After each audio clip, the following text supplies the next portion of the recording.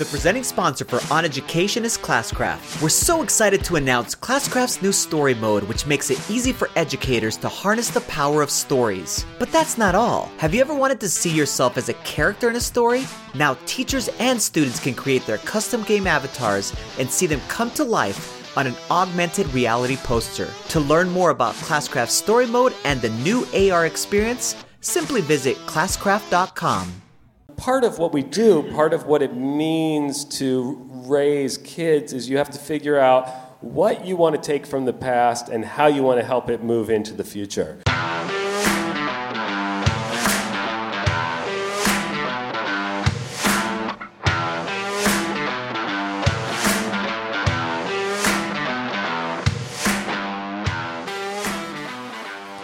All right.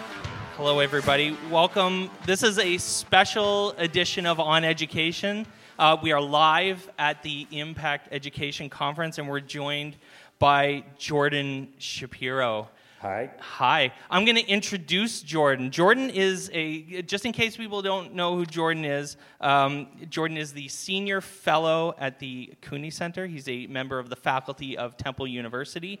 One of the leading academics in the whole world on, that's it. We're building them up. Yeah, modern learning, the digital age. Author of The New Childhood. This is The New Childhood, folks. It just arrived. It was one of the books that you could choose as your option here at the conference. It's available now, and Jordan will be available to sign them for you if you decided to pick this book up.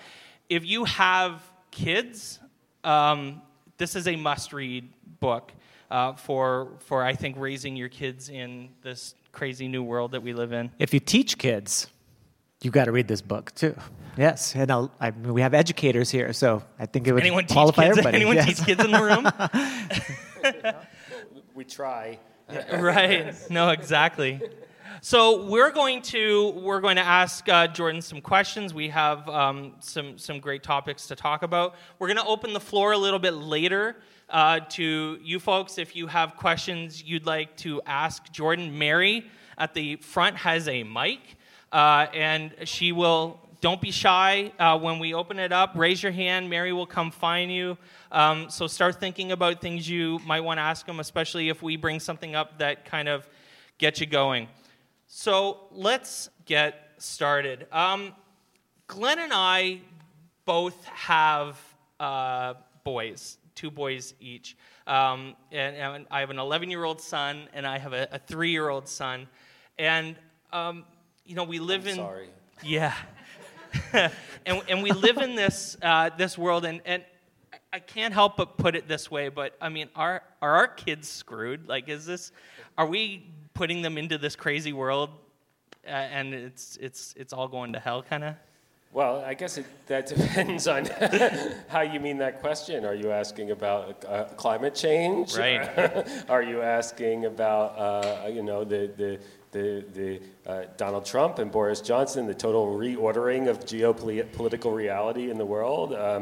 I assume you're asking about technology. I am asking about technology. But I think it's important to bring up all of those things also, because I think we often do get stuck in this question of whether or not the smartphones or the digital technology is really the issue. And I think there are lots of things we need to worry about with our kids, but the question is not just about technology. Technology is just the tool. I mean, often we have people talk about things like the Fourth Industrial Revolution, and the question becomes, how do we prepare kids? By the way, I hate that term, the Fourth Industrial Revolution, and it gets to the point, which is, it's sort of this imagining that we're just going to do what we already know a fourth time. Right, all right. Like, no, we're doing something totally different, and that's why when we bring up the first things I said, the climate change, et cetera, I think we have to ask all of those things, which how are kids going to live in a totally different world, and how are they going to have autonomy and agency and be fulfilled and productive in a totally different world using the tools of that totally different world, which are totally different tools, as well as totally different ways of thinking, as well as a totally different reality. Are they screwed? Well, they're screwed if we don't rise to the challenge as adults of preparing them, and I'm not quite sure. Everyone's trying. I don't want to point fingers and go, we're not doing it, but we're not doing it. but we're trying hard, and hopefully we're going to keep trying and do it better and better and better. I'm pretty optimistic about this next generation. Without necessarily, I'm not so optimistic about the state of the world, but I'm pretty optimistic about how our kids are going to navigate a difficult world, yeah. Your world's going to be a lot harder than ours. Their sort of existential struggles, we didn't have to deal with any. It's incredibly complicated, the world that we're raising our kids into. Yeah. For sure. So inside of the book, or within the book, there's just so many compelling things that you say inside of it. And one of it has to do with play. And in the book you say, play, digital or otherwise, is not frivolous or superficial. It's the work of childhood. Through play, kids have their learn self-regulation and executive functioning. Can you expand upon that? Because a lot of times we as adults, we forget about play, that it's so important for our kids to be doing that. And sometimes we get paranoid depending upon what kind of play they're doing. Yeah. So tell us more about why. Yeah, the first thing I'd say is just to correct myself, because I did write that sentence. But first I'd say, play is... I think play can... I would like to edit it to play can be frivolous, because so much of what we do as children is frivolous, and that's okay. I think more what I meant is that although play is frivolous, it has really, really, really important things happening that goes with it. And one of the everyone always sort of goes, oh, but they're just wasting all their time doing this. Well, they're not. My point is they're not wasting their time. It is still frivolous. No, totally. Still but they're not wasting their time. And the way to think about it, why play matters so much. And by the way, if you look at the entire last 100 years of child development research or education research, if there's one thing that if there's anything that's settled science, which is, of course, an oxymoron, right? Settled science, but if it's good science, it's not settled, right? But if there's one thing, it's that play is good, right? Nobody's running around saying play is bad, right? Play is good. And the reason it's good, the way I always like to think about it and why they learn things like self-regulation and executive function is, if you've ever dealt with kids, and I think everyone here has, then, kids just want to have fun, right? That's the only thing that motivates them. They're like, fun, I want more fun, I want more fun, I want more. And when they sit and play a game with their friends, if they get into an argument, it stops the fun. So the next time they go, how do I try not to do it? But in the meantime, what they're learning is, how do I work with other people? How do I interact with other people? How do I have to, was it because I couldn't control my emotions that I ended the fun, right? They're not having that level of intellectual articulation going on in that conversation, but they're absolutely still running that sort of statistical analysis of how can I change my behavior in order to maintain more play, maintain more fun. Do we make a distinction between, in your mind anyways, between structured play and unstructured play, in the sense that is all play good, and is, in my mind anyways, and my wife's a kindergarten teacher, so there's a lot of unstructured play in my wife's classroom, and it might be just that you're learning different things. The value is less, in my mind. Would you say that that's accurate, or do you have a different take on this idea of structured play versus unstructured play? Yeah, it's a great question. I think that first of all, let me respond to, is all play good? I'm sure there's such a thing as bad play. Yeah, absolutely, there's play that's not good for you. But I think I would argue even against the argument that there's structured versus unstructured play. Interesting. Like there's adult structured play, but part of what kids are doing when they're playing is structuring things, right? That's part of why it works so well. You put 3 kids together and they make up a stupid game with their rocket ships, and they're making up rules, and they're abiding by those rules, and they are self-structuring, and that's an important thing to learn how to do. Totally. And then sometimes us adults recognize that it's better for us to put certain structures in place so they learn to play within those boundaries. I think no matter what, there's always boundaries within play. That's what you're doing. You're either self-selecting those boundaries or interacting with externally constructed boundaries. Nice. Mike and I are heavily into video games. If you ever listen to the podcast, the first 2, 3, 4, sometimes more minutes involve us having a discussion about how big of nerds we are and how much video games we actually play. and there's this statement, I highlighted it and marked it inside of my copy of the book, and it goes like this: great video games share a lot in common with great teachers. Both are rigorous, responsible, reflective, and real. And you even said you called them the 4 R's. Could you talk to us more about that? Because as our educators are listening to this, they're like, a video game compared to me. I don't know if that's a good or a bad thing. I'm like hesitant to answer that question because I'm giving a talk tomorrow, and I'm gonna cover that. I'm gonna cover that tomorrow. That's so everyone come to my session tomorrow. Come to Jordan's session tomorrow. Deal with that. No, I mean, and I do talk about that tomorrow, and in general in the book is part of why kids like video games so much is because kids love learning, and video games are great teachers. And I'll do that in a lot of detail tomorrow. I don't know if I want to spend so much time on it right now. Is that okay? That's absolutely okay.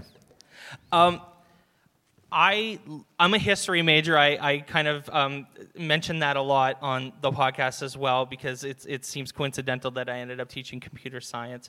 But one of the things I love referencing on the podcast is the Prussian school system and how our entire school system, the way that we've modeled school, is in fact rooted in the Prussian school system of the 1700s. And this is the way we've always done school since then, the factory model, or for lack of, I guess that's the actual academic description.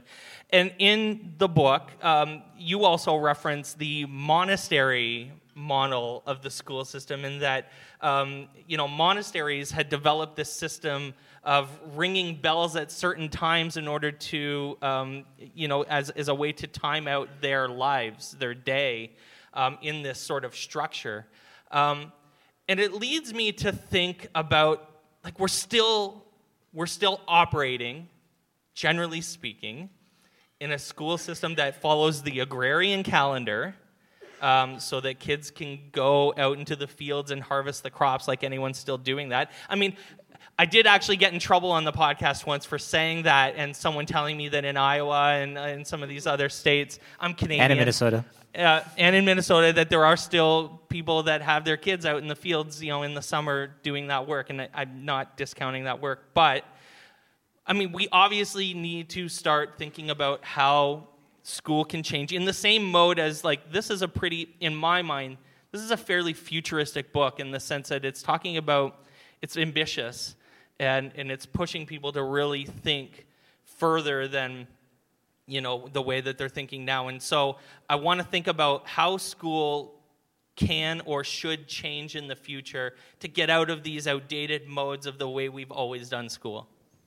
Yeah. Loaded question. I know. That's a slightly big question. How would you change school, Jordan Shapiro? Go. Well, first I want to back up and deal with you talked about the Prussian model or the factory model, and there's parts in the book where I call it the monastery model. There's some truth to that argument, and there's also some not truth to that argument. Schools changed immensely over time, and it changes constantly, and it continues to change. It's very different now than it was when I went to school. There's some things that are the same, and there's many things that are different. Nevertheless, it's useful from a rhetorical standpoint for us to sometimes pick an arbitrary date and talk about what hasn't changed from that date, right? Is it the factory model? Again, I use the monastery model in that chapter because I'm trying to talk about how our conception of time influences it, and that starts there. So I think both are true and also not true. So the question I think we always have to ask, as whether we're educators or parents or both, is part of what we do, part of what it means to raise kids, is you have to figure out what you want to take from the past and how you want to help it move into the future, right? And so on some level, we do want to keep the stability of the past. We don't want to keep things the same, obviously. The world changes, and you have to make those changes, and you have to adapt to things. But it is always about what are you going to keep, right? So, yes, you and I can both understand how crazy it is that we're still using the agrarian calendar and that we haven't changed school start times, but also to change school start times tomorrow would be a total disruption of all of our lives. Like, think about how much we'd have to change how we organize everything, right? So you're not going to do that, and does it need to change necessarily? I mean, maybe there are some things that do and some things that don't. So to me, I think, I guess all I'd say is, as much as I'll write a futuristic book about how much things do need to change, I also want to point out that, it's kind of good that schools move slow, because there's a lot of places in the world that change really fast. And dangerously fast. I used to be in lots of meetings with administrators who would be like, well, why can't, there's so much bureaucracy in the way of us updating the technology. And I used to sit there and go, I am so glad that bureaucracy is there, because Google would own every kid in America already if it weren't for the slow-moving bureaucracy. Apple would own every kid's mind in America if it weren't for the slow-moving bureaucracy. So in some ways, while I definitely think we need to be really, really thoughtful about how we change what we teach, how we teach, again, how we think about what the learning objectives are, how we change the habits of mind for the future, we also need to be cautious about, disrupting everything the way Silicon Valley wants to, right? It hasn't been, there's lots of good they've brought us, and there's lots of bad they've brought us, because in some ways they've moved fast and broken too many things. Mm-hmm. Like politics. Yeah. Perfect example, yeah. I was just thinking, Jordan, as people came to this session and they read the description even of this session, one of the things that they probably came right to their minds is this topic of screen time, the dreaded word. And whether or not, as many publications have put out there, whether or not all screen time is actually equal. And how concerned should we be as parents, as you state, you have some great stories inside the book about those specific things. And as educators, many of us have moved to one-to-one districts where we have our students working on devices all day long. Well, not all day long, but at least that's the perception. And how much screen time is good? Is there good screen time and bad screen time and so on? So what's your opinion on that? Because there's a lot of things being written about it. Too much. Yes, and so exactly, but it's definitely something that our parents come to us and they're talking to us about it, and they take their device home, and it's like a controversial thing at times. How should we be feeling about all of this? Give us a bigger picture. Well, I've always sort of pushed against the concept of screen time itself, right? This idea that we're going to talk about it in terms of duration. And one of the reasons that I feel that way is, first of all, we have, since the beginning of television, so almost 100 years now, we have doctors trying, biasedly trying to prove that screen time is bad, right? Biasedly trying to prove that exposure to a screen is going to cause harm.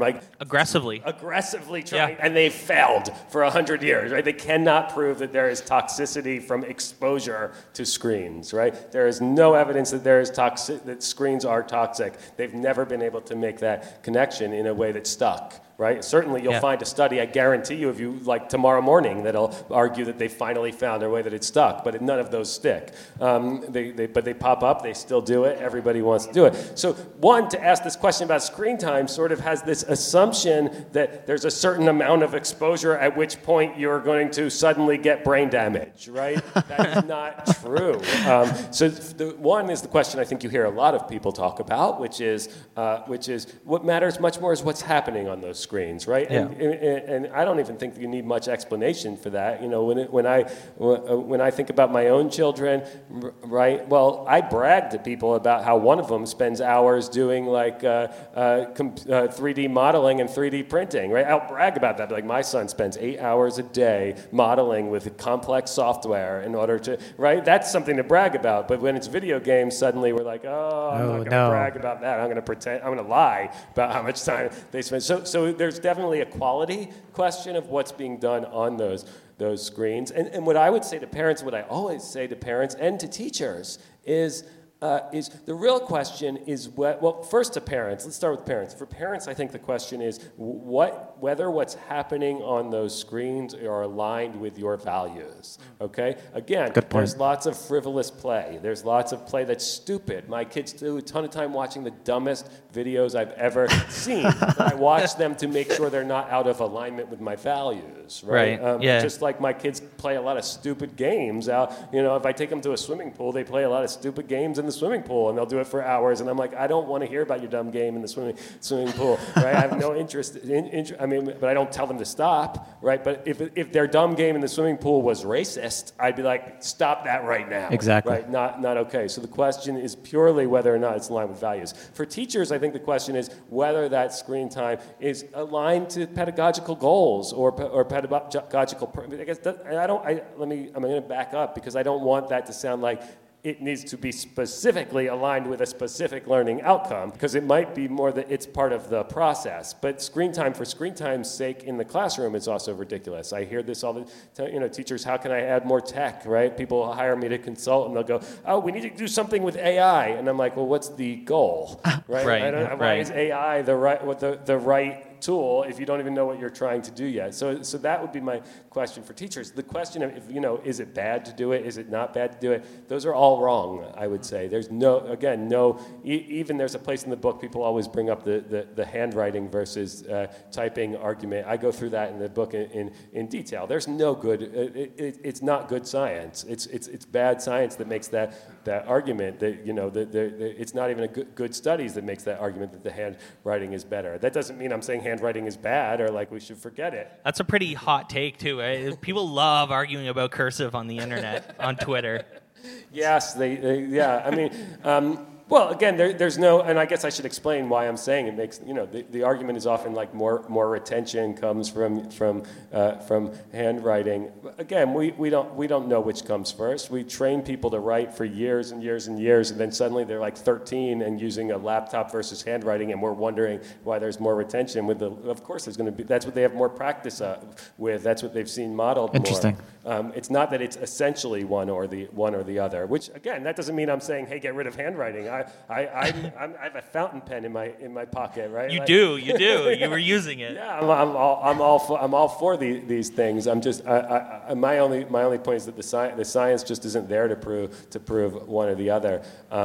So teachers, back to the point was, what teachers really need to just go is how can this help? And to get to the more screen time thing, again, if we're trying to raise kids, and we are all trying to raise kids into adults who are fulfilled, who can be productive, who have agency, who have freedom, who have autonomy, who have an intellect in a world that is saturated with screens, which means we need to teach them how to have autonomy with screens. We have to teach them how to accentuate their intellectual ideas and articulate them using screens, because that's what we all do as adults, and they're going to do it 10 times as much. To me, that's the question, not do you know math? Do you know math, and can you articulate math on a screen and communicate it in a digital and an analog world, both at once? It is not as simple as do you know numbers. It's as simple as what can you do with those numbers once you know them. That's a great response.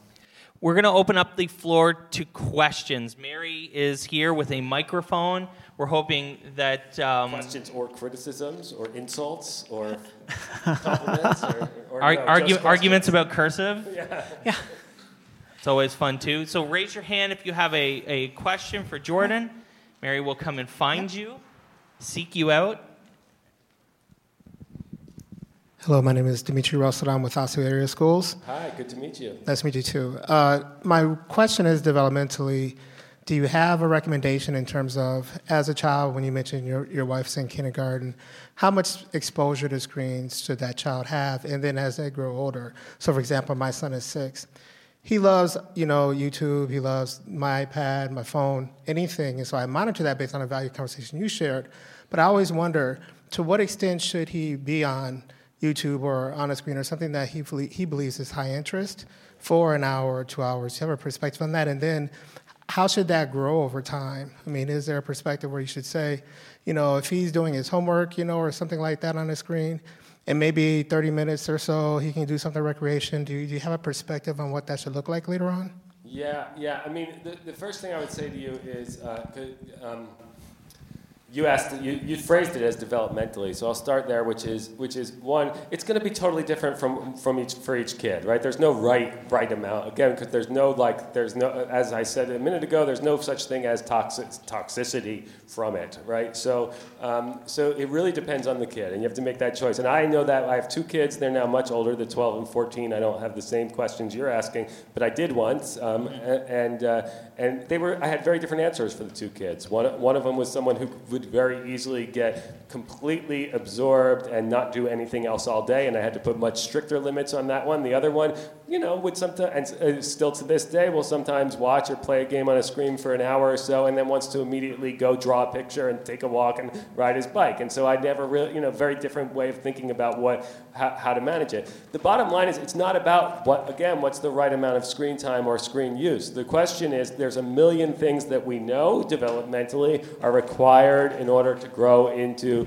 a healthy individual. Is the screen time displacing that? If the screen time's displacing those important outdoor play, if it's displacing two people talking to each other, the parent-child back and forth conversation, which we know is the most important thing, if it's displacing that, yeah, that's a big problem. If it's not displacing that, it's not a problem. My kids, for example, we played video games together when they were 6 and 7 and 8, and actually the easiest way to get them to interact and talk with me was to play a lot, and that made for a lot of eye contact and a lot of back and forth, and that's great. But again, if you have a kid in the corner staring at an iPad for 4 hours a day who's 6 or under, they're probably not getting enough of all the other things that are absolutely essential. But again, we don't want to sit there and go, the screen is the enemy. The enemy, then, is that we haven't figured out how to make the kids do all these other things. Even when I was a kid, my parents had to come and get me and be like,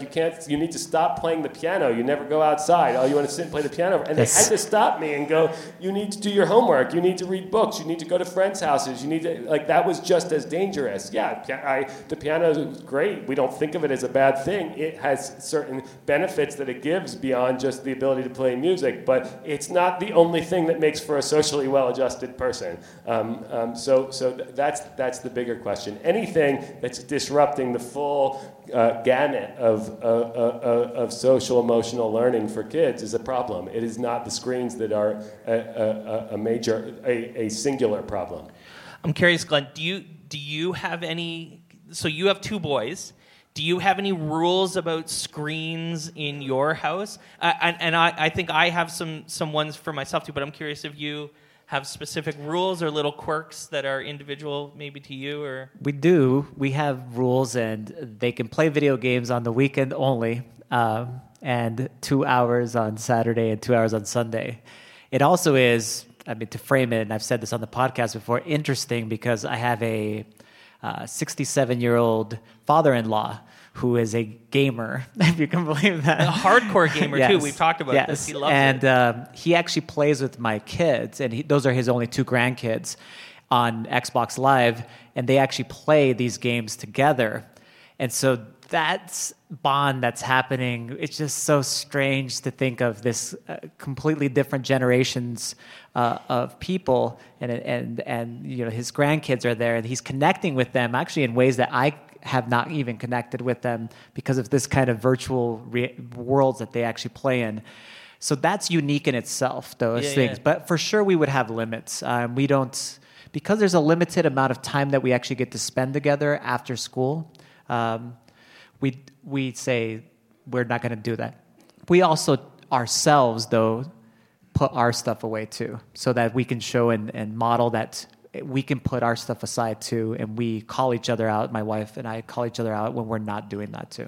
The three things I've been thinking about lately related to this screen time question. The first one is, so we know that if you're looking at a screen, for example, just before you go to bed, that's a bad thing. It disrupts your sleep. You don't sleep very well. And so, for example, my son Isaac, who's 11, he has to turn off all of his device. Like, he can be on the computer, but he goes to bed at 8:30. At 8 o'clock, everything's off. You can do other things, but you can't be on your computer. And I feel like that is a common sense rule, kind of rooted in science, in evidence, and makes sense for us that it's time to start slowing down your mind, slowing down the day and ending the day without, watching YouTube and whatever else. The other thing I'm trying really hard at, it was kind of a 2019 goal, and I'm not saying I nailed it, but this idea of modeling, I think, is huge. Modeling especially because I'm very active on Twitter, modeling my phone use when I'm in front of my kids when they're watching, when we're sitting together. Not being on my phone when I'm sitting beside Jacob or Isaac, having my phone away and giving them my full attention is something I want to still really get better at, because I think that modeling that behavior teaches my kids to be fully attentive in the moment that they're in. And I think that that's important. I think that that's something that matters. Yeah, I absolutely agree, but I want to add another kind of modeling, which it sounds like your son is getting from grandpa, right?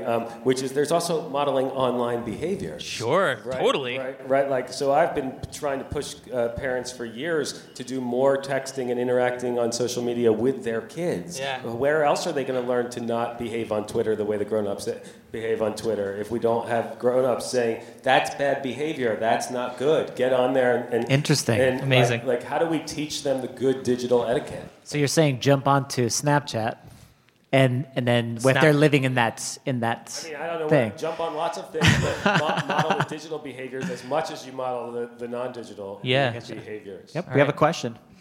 So I guess I'm a high school teacher, and my school district is 40% free and reduced lunch, so just, kind of the population we're at. So when you talk about modeling behavior and aligning with values and everything, I mean, what do we do in schools with kids who aren't taught that at home? With kids who aren't taught to, when somebody's talking to you and when we're sitting at the dinner table together, you aren't looking at your device, right? Because parents are working or they're taking care of little siblings and stuff. Like, that's like a battle. I mean, I get it with the screen time. I get, like, teaching kids. I have 2 children, too, like, teaching them how to balance it in their lives and use it for the good thing, but we still have to do this kind of stuff. But in schools, we're battling with kids who cannot hear their phone vibrate and not look at it, and they can't shut off. So I don't know. What does your book say about that? Great question for Jordan. Yeah, I mean, but I completely sympathize with that fact as a teacher myself, but I also think it's not really specific to screens. I think that's always sort of been a problem teachers have, is this question of how do we overcome what's not modeled well at home. I mean, there's lots of homes where kids are being taught not to value academia at all, not to value books at all, not to value intellectuals at all, and that's something that's been going on for a really long time, and that's something teachers have to contend with. I mean, I sympathize with that. I'm not trying to get rid of it, but I'm also saying, that's not screens alone. There's so many things that we have to deal with like that as teachers, and we find strategies. And I guess what I hope is that by framing it that way and saying, hey, we do this with so many other things, it allows you to think of it that way rather than, hey, we're battling this one thing that's so hard to overcome. We're battling lots of things as teachers all the time, and they involve different strategies for different students and different strategies for different years and different strategies for different contexts.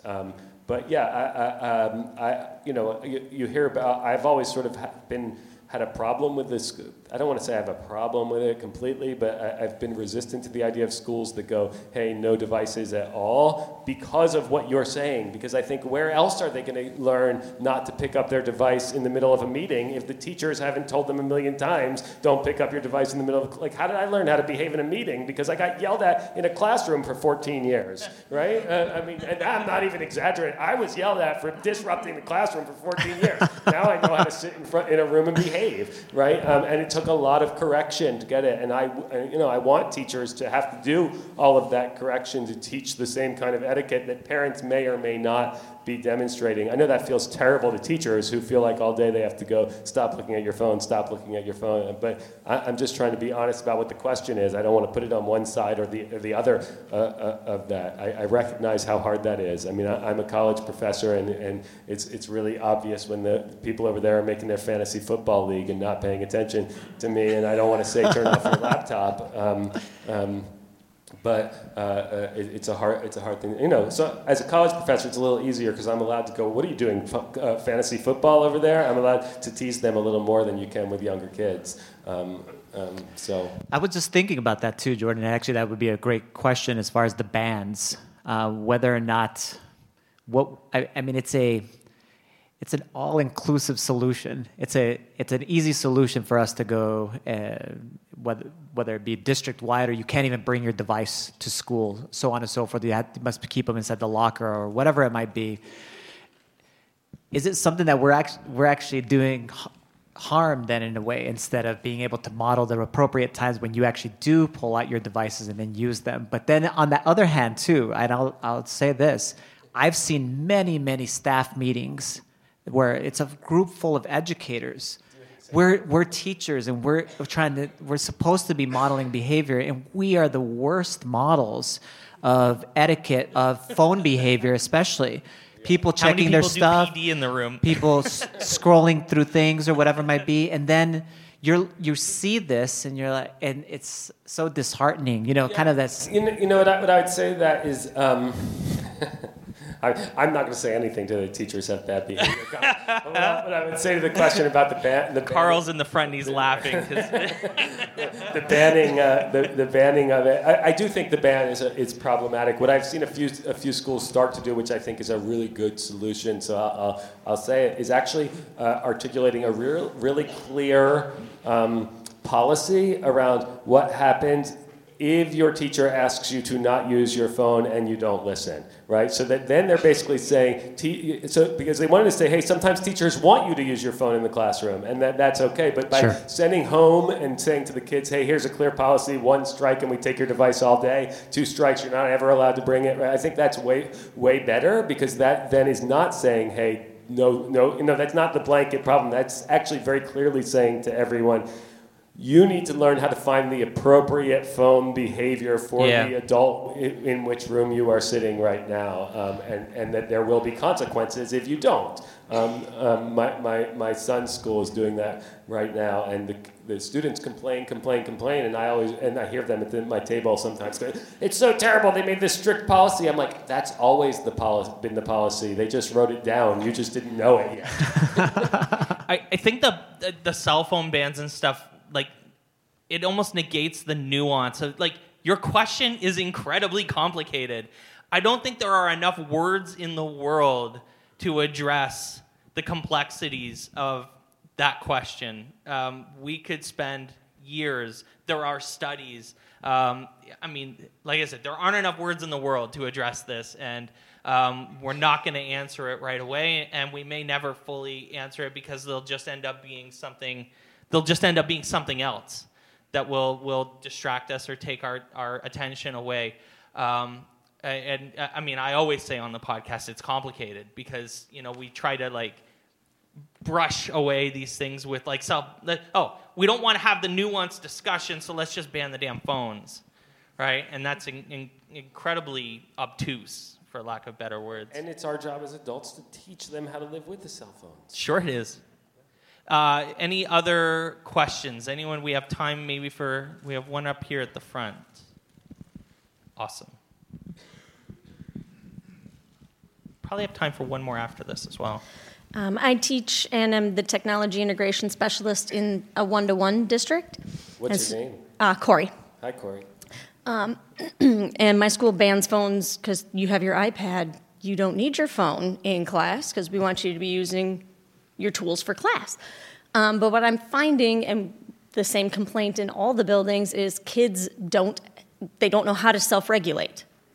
And so, I have a 2-year-old at home. She also does not know how to self-regulate, and my middle schoolers throw the exact same temper tantrum that my 2-year-old does when you make them put the technology away because they're watching YouTube instead of in Google Suite doing their report or, whatever. How do we teach? One, as a parent, I don't know how to teach my daughter self-regulation with that. We put timers on her Kindle, but that doesn't teach her to self-regulate. The machine shut off. How do we teach middle schoolers how to self-regulate? Because a lot of families use the iPads as babysitters when they're home. Yeah, well, I'll put it this way.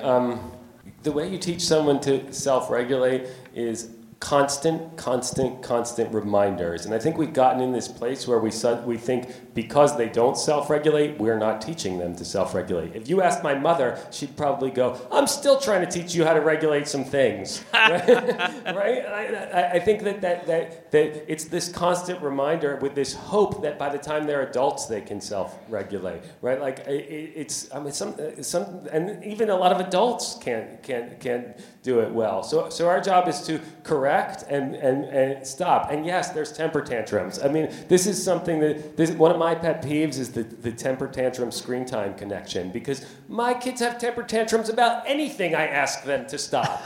Right? I mean, like if they're building with Lego and I say time to stop and eat dinner, they scream, I just need to do one more brick. This is I mean that it's always that's normal. That's normal child behavior. That's normal lack of self-regulation. And all we can do is constantly remind and stop and force them to stop. There's a big problem if they throw that temper tantrum and then next time you're afraid to put the same boundary in place. You know, one of the hardest things about being a parent, at least in my experience, is the fact that I say no, my kids have a temper tantrum, and then I have to watch them go through that same frustration tomorrow when I say no again. And I'm not all I want to do is go, I love you so much. Like I don't want to cause you pain and frustration tomorrow, but I can't, because I need to constantly say, this is the boundary. It sucks now. Hopefully by the time I'm 42, hopefully by the time you're 42, you'll have figured out how to maintain that boundary. I'll be honest, and I think all of us can be honest, there's places where we still haven't, right? We all binge watch. Right? We all binge watch and then wake up in the morning and go, why did I need to watch the next episode? I could have stopped a half hour earlier and I would have felt better this morning, right? We have all go through that sometimes. That's reality. What we want to make sure is that our kids wake up and have that same regret that we have as adults, so that they start to make different decisions. And that is not something that you're going to see results of immediately, but nevertheless, you have to do over and over and over and over again. I was just thinking that it's the process of really, really good teaching, whether it happens at home or it happens at school. It's consistent feedback, and then also just being consistent in whatever the specific things you decide to go ahead and do. So you're doing a great job as far as saying, this is it.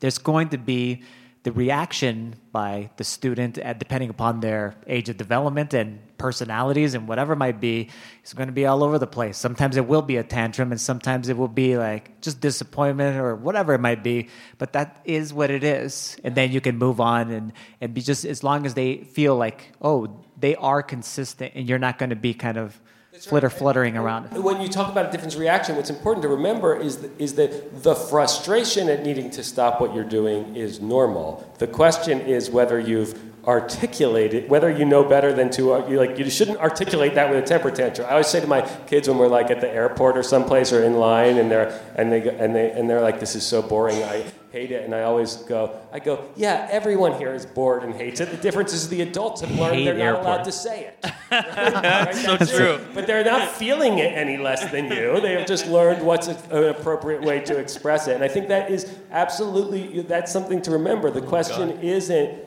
are they upset? Of course they're going to be upset. They were having fun. You stopped it. It's a normal thing to be upset about. The problem is if you have a temper tantrum about it, that's a bad way of articulating it. That is not socially acceptable. So we want to say, I understand you're sad.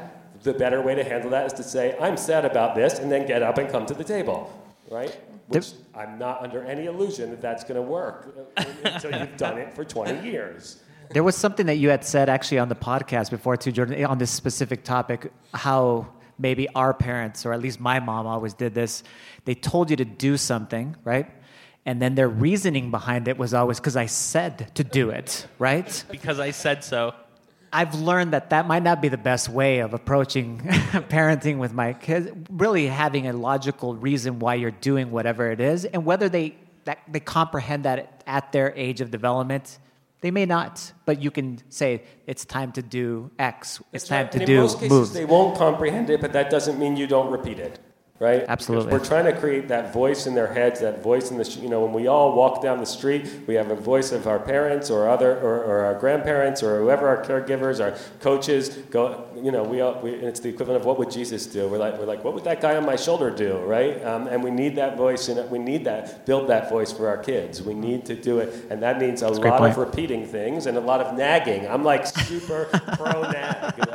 That's our job as parents. We need a sticker, pro-nagger. It feels terrible to the parents, but it's what creates a conscience. Interesting. I think we have time for one more question, if anyone has one. Mary, is there... I have one. Oh, Mary, great. Jordan, thank you so much for being here. Pleasure. I'm wondering what your thoughts are about the whole idea of multitasking, because I read things about multitasking is really a myth. I know I can't do it very well, but then they tell you, well, our kids today are wired differently.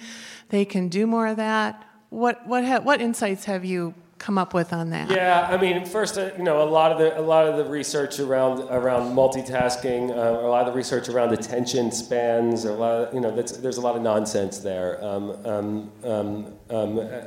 And by nonsense, I just mean like it's built on a sort of faulty foundation, and so you can't trust a lot of it. The question of can we multitask? Can't we multitask? There are certainly tasks that you can do multiple at once, and there's tasks you can't. And I think part of our question as adults, as teachers, is to make sure, and part of the self-regulation question is making sure young people know how to bring the right kind of attention to the right task, right? I'm a writer. I cannot write a chapter of a book while also doing 25 other things. It takes a deep level of focus and concentration, and it takes hours of that to be able to do it. I turn off most of my notifications while I'm writing. But then there's lots of things like cooking where I can also turn on the TV, and I can also text message, and I can do the multiple things at once. And I think that's true also in our professional lives, too. There's things that we can do multiple things at a time, and there's things we can't. We need to be able to know which kind of attention to bring to each task. And I get really scared so much we get this rhetoric of like, there's one right way to focus all the time on every task, right? Like that's not true. I was a cook for many years, a line cook, and actually you have to be able to focus on many things at once, and that's a skill I had to learn. I had to be able to have 6 frying pans frying at one time and know exactly how well done each one was, and that was a skill that I learned to do because I needed to. And so there are places where we absolutely need to teach our children to multitask, and then there's places where we have to teach them to give absolute singular focus to what they're doing, and they need to know how to switch from one to the other, when to switch from when to switch from one to another. Closing question. First off, the writing in this book is beautiful. You're a phenomenal writer. As someone who's also trying to write a book, I read it also to I appreciate the actual style of writing. You go through this journey in the book of history, and the history. First off, human history is super long. Citation needed, but. You have these great quotes. I'm on it, page 209. Hopefully, people who pick up his book take a look at this. And I want to speak to this as we close. 2 quotes. Change seems super fast while you're living in it, but in retrospect, it always appears to take hundreds, if not thousands of years. So this sets up the idea that, we live in a very small, very incredibly small piece of the time of humanity. And it's important that we remember that as we're talking about screen time and the pace of technology and things that are happening in our world. And the big quote in this whole section is this: the overly cautious narrative that warns about the pace of progress is nonsense. I'm going to say it again because I think it's so hot-takey and just amazing. The overly cautious narrative that warns about the pace of progress is nonsense. And I think that a lot of people would react to that if they think about, because we hear this narrative all the time about progress being so fast, about change happening and, keeping up. But people have always been worried about keeping up. Yeah, well, first let me say, because earlier in this conversation I was talking about how much I was happy that education moves slow, right? Right. So there's places where we should absolutely be cautious about getting to in love with progress that we want to speed up. But what I'm getting at in that chapter is not that idea so much as, when I wrote that, I was so tired of the conversation where everyone would go, oh my God, technology is happening so fast. More has happened in the last 100 years than in all of human history combined. And this notion that we're suddenly having some innovation so fast. And I was like, it's just nonsense. It's just absurd, right? Like we're not progressing the technology is not progressing any faster than it ever had. It's just that when you look back at it, you forget all the baby steps, right? So, imagine the move from like nothing to the wheel, right? That felt huge, and there were probably 50 iterations of the wheel at that point, and everyone was like, I came up with the perfect carriage, and everyone was like, wow, last week all we had was a wheel, and now we have a horse-drawn carriage. It's happening so fast, and we look back and we're just like, yeah, whatever, so that all happened in 100 years. We can see this now, right? Like, most of us forget about how many iterations there were between the calculator and the pocket calculator, which felt super fast. We think that was a large step. That was over 10 years, constant changes, everyone touting each change as it was the biggest one. Most of the stuff that we have right now that we think are huge innovations will be forgotten in history. One or two of them will last, right? Maybe the silicon chip will last in the long run. Maybe AI will last. Our smartphones are going to look irrelevant, right? We're going to be like, we feel like every smartphone innovation is a huge thing. Oh my God, they came out with a digital assistant. But when they look back at time, they're going to be like, digital what? Huh? Right? Or writing. The ancient Mesopotamians were probably like, last week we were just scratching on tablets, and now we have letters. Well, how's anyone going to keep up? How can the human brain possibly keep up with this level of fast change? I mean, again, it's always fast. It's always fast because humans are constantly trying to come up with new ways to use tools as quickly as they can. But in the end, we end up with these big markers in time. Most of the 20th century will probably feel like there were 3 huge innovations 1,000 years from now, right? They'll look back and they'll go, oh, they had 3 things they came up with that helped humanity. We're like, oh my God, there were 400 million things, right? But no, I mean, I think we know, we're certain mathematical changes in ways of thinking about math and science that made all of that technology possible. That was the innovation. All the things in between were just ways of using that thinking, right? Most of them will forget. And so that was why I wrote that sentence. I was like, I needed to get rid of it. I would go to education conferences, I would go to government conferences, I would go to all kinds of conferences, and I'd hear the people on the stage going, it's happening. There's a whole book about this, about where they draw the curve, and they're like, well, suddenly our brains can't keep up with the things our brains came up with. And I was like, what? That doesn't make any sense, right? Like, we came up with computers. We did not invent something that's faster than us. Right? Like, that's not real. That's not real. That's a fantasy we want to have about how brilliant we are. Right? And it's not true. We're not that brilliant. Right? Amazing. That's an awesome way to end this. So what we're going to do, we're going to give a round of applause to Jordan Shapiro for joining us. Thank you so much. Thanks for listening to On Education. My name is Glenn Irvin. My co-host is Mike Washburn. On Education is part of the Education Podcast Network. You can listen to this show and many others by great educators like Jennifer Gonzalez, Matt Miller, and many more by visiting edupodcastnetwork.com. Want to get in touch with us? Check out our website at oneducationpodcast.com. You can tweet us at oneducationpod. Mike is at Mr. Washburn on Twitter, and I can be found at Irv Spanish.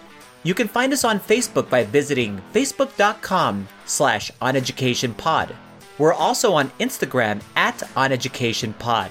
If you're enjoying the show and think others would too, we would be thrilled if you shared it with them. Please leave us a rating or review in Apple Podcasts or the Google Play Store. When you leave a rating, it gives our rankings a boost. This helps others discover the show. We want to thank our presenting sponsor, Classcraft, for supporting us. Check out classcraft.com/oneducation to learn more about them. Thanks as always for listening, stay awesome, and see you soon.